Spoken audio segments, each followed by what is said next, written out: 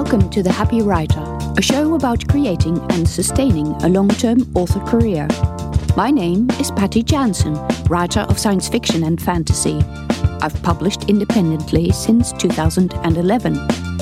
This show covers motivation, diversification, learning new skills, and your place in your career. Come on in and be happy.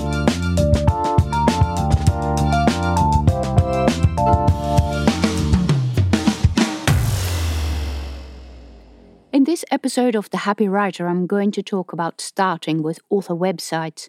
Do you need a website? What needs to be on it? And when should you do something about getting a website? Then, what is actually the function of your website?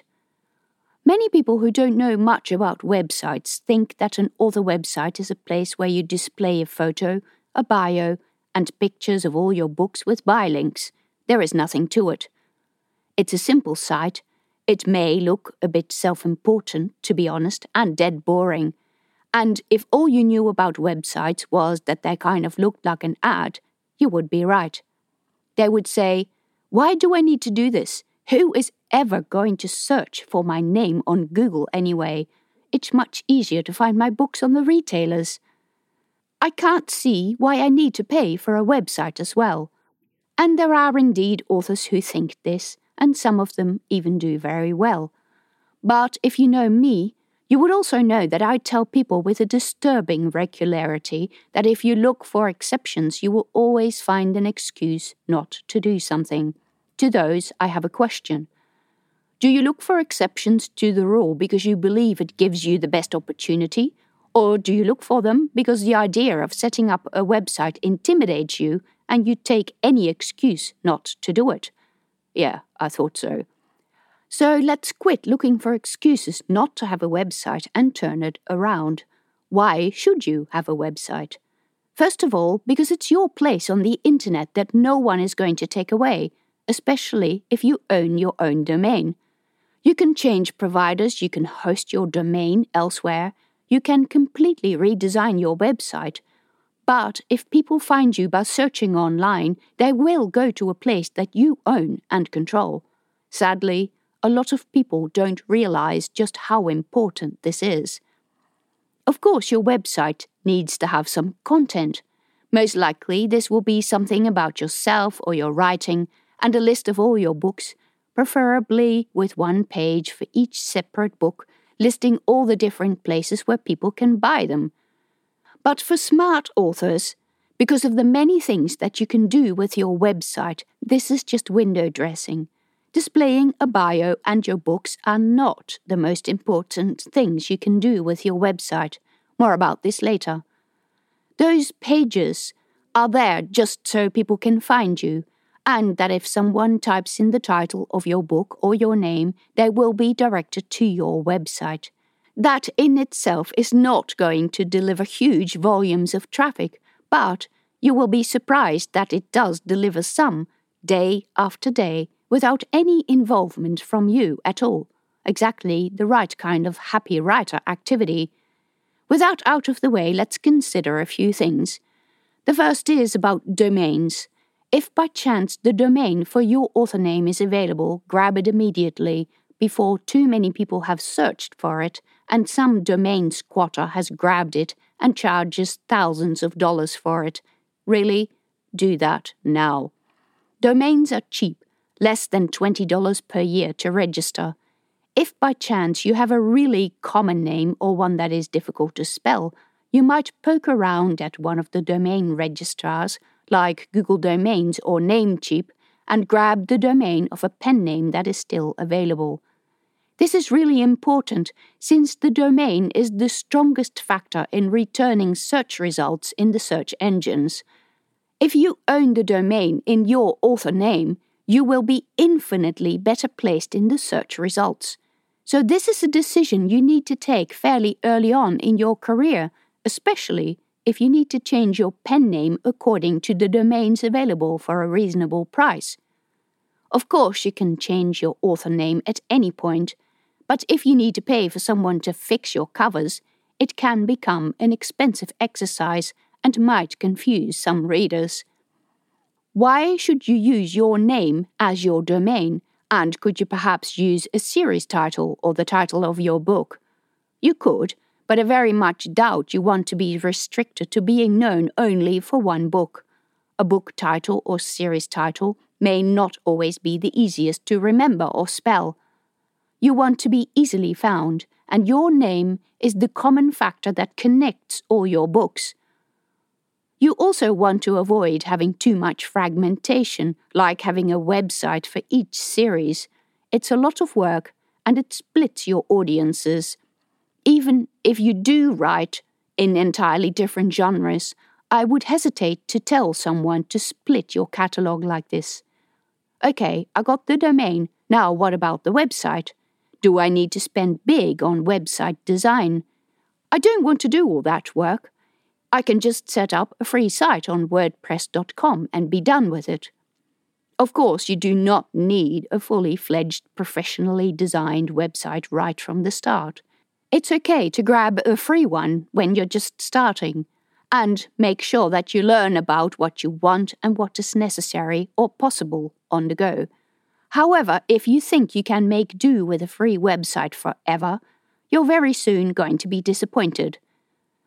I mentioned earlier there are things you can do with your website that go beyond simply displaying your books and author bio.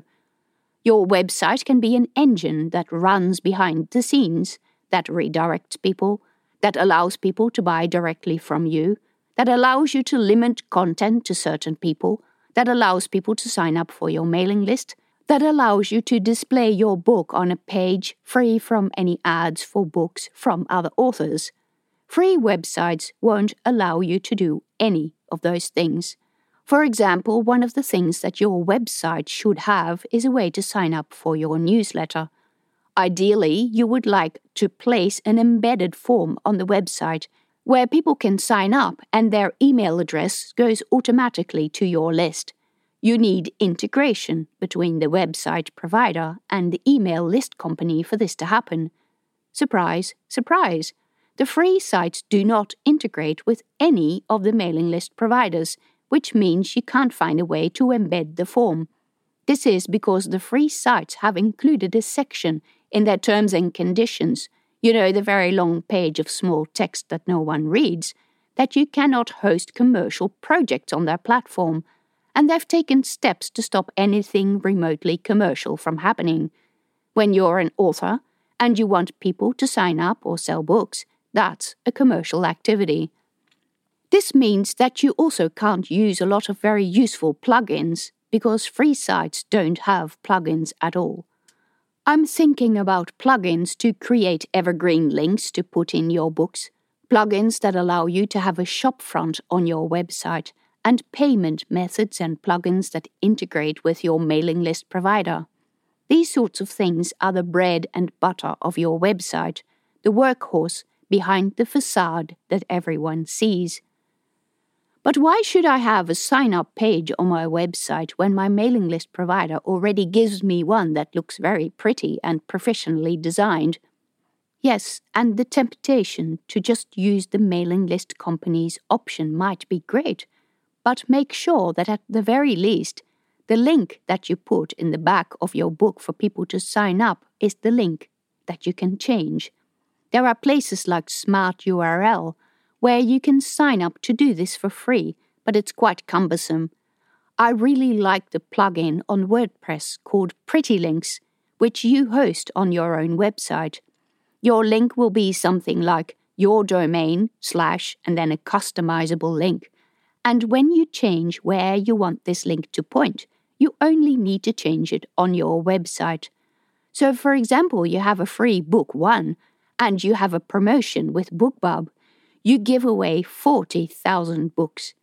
People take a long time to get around to reading free books, so a year later, you're still getting traffic from this promotion, but now you decide to change mailing list provider. All of a sudden, all the links in all those 40,000 books that are already in the hands of readers become invalid. If you had used a redirect link, you could have just changed where the links point to your website.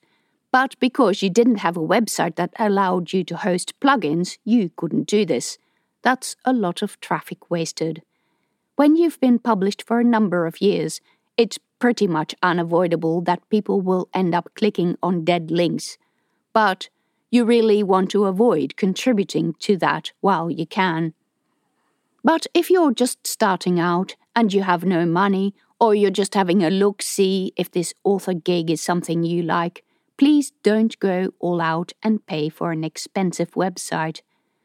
But when you want to be more serious about it, you should have a self-hosted website, even if only because you can self-host redirect links that allow you to keep links in your books evergreen without changing the book each time.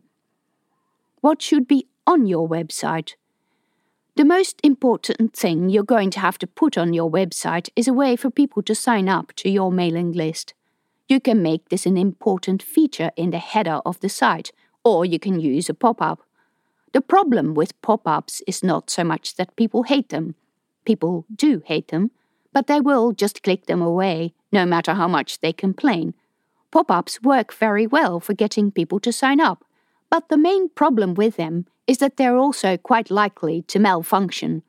After an upgrade of some operating system or some feature on your website, all of a sudden the close button doesn't work anymore, or the pop-up becomes too big on a mobile screen, or won't go away or reappear immediately. It might appear where you don't want it to. If you want less hassle, use the sign-up form in the header of your website. If you want more people to sign up, use a pop-up, but keep a very close eye on it. I have already talked about the book pages that should be on your website. This is also where you can put your links to all the different places where people can buy your books.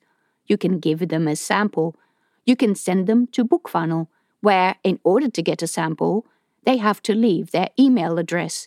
This means that a couple of days later you can email them and ask them if they like the sample. You can include a simple buy button, downloadable from PayPal, on this page.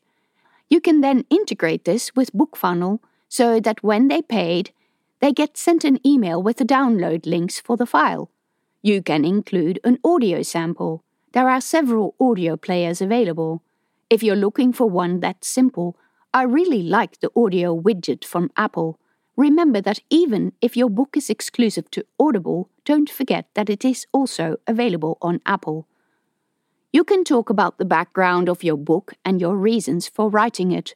You can ask people questions or include pictures of localities that you used in the book, or of characters. I include a character sheet for a long series. I have background information. Basically, the sky is the limit. Because you will use this page to the book in the links in your back matter, people will visit it. The main point is that your website is a place you control. It's a place where you can put whatever you want without restrictions. You only need to have one very mild run-in with a retailer to realize just how important this is. Another way to use your website is to keep your efforts evergreen. Done an interview, had someone post a nice review, been featured on a podcast. Make a brag post on your website and link all those items there. Social media operates on a 24-hour cycle, and everything you post today has vanished tomorrow, but on your website these things stay current and searchable forever. When you have a dedicated group of readers, you can make pages only they can access. You can even install forum software to talk to your fans. Your website is also an archive of all your book-related material, your maps, your character interviews, photos from cons, and anything else that might interest fans. Should you pay for someone to do your website? If you want, but with the current crop of drag-and-drop designers, it's not that hard to knock something out. I'd advocate that you do this before engaging someone else, because it helps a lot to know a bit about what is possible.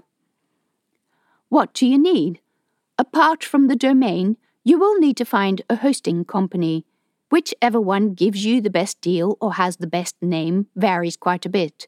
So I'm going to suggest that you ask other authors when you're ready to take this step.